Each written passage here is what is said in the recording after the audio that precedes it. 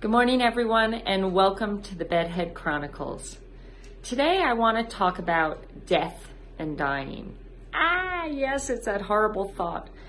But think about it. Whenever we are faced with either the prospect of our own lives ending or someone we love either dying or being faced with the possibility of death, what it does is it inspires us. It inspires us to work towards living our lives to our fullest potential.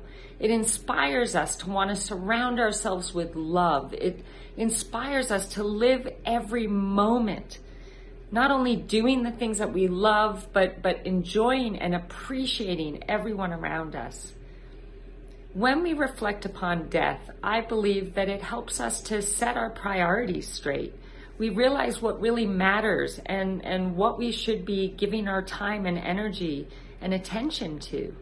And we start thinking about presence. We start thinking about releasing fear and releasing worries and releasing the need to control things.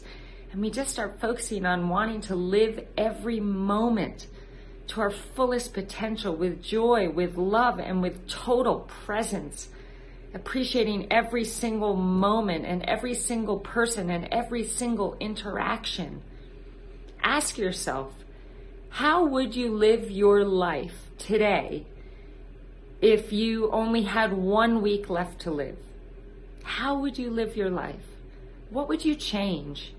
What would you get rid of? I bet you wouldn't continue to spend time worrying and obsessing over things that really don't matter. I bet that you would want to love more and give more and be more present with those that you love and care about. I bet you would want to give more of yourself so that people remember you and what you gave and what you taught them and how you inspired them. All these things, and that is the gift. That is the gift in reflecting on death and dying. Now, I'm not sitting here talking about that because I plan on this. Yes, one day when I'm over 100, then this will be something that I'm dealing with. But I am fully determined. I have made my decision that I am conquering this cancer. And I will be back because I have so much more I want to do in this lifetime. But what I can tell you is that being faced with this disease, all I want is to be fully present in every single moment.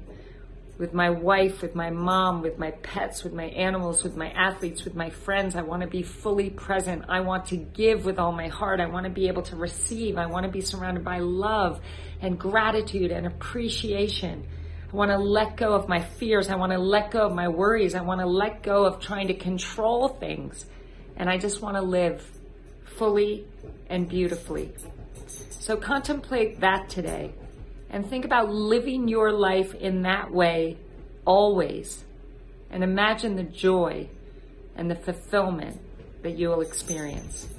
Have an amazing day.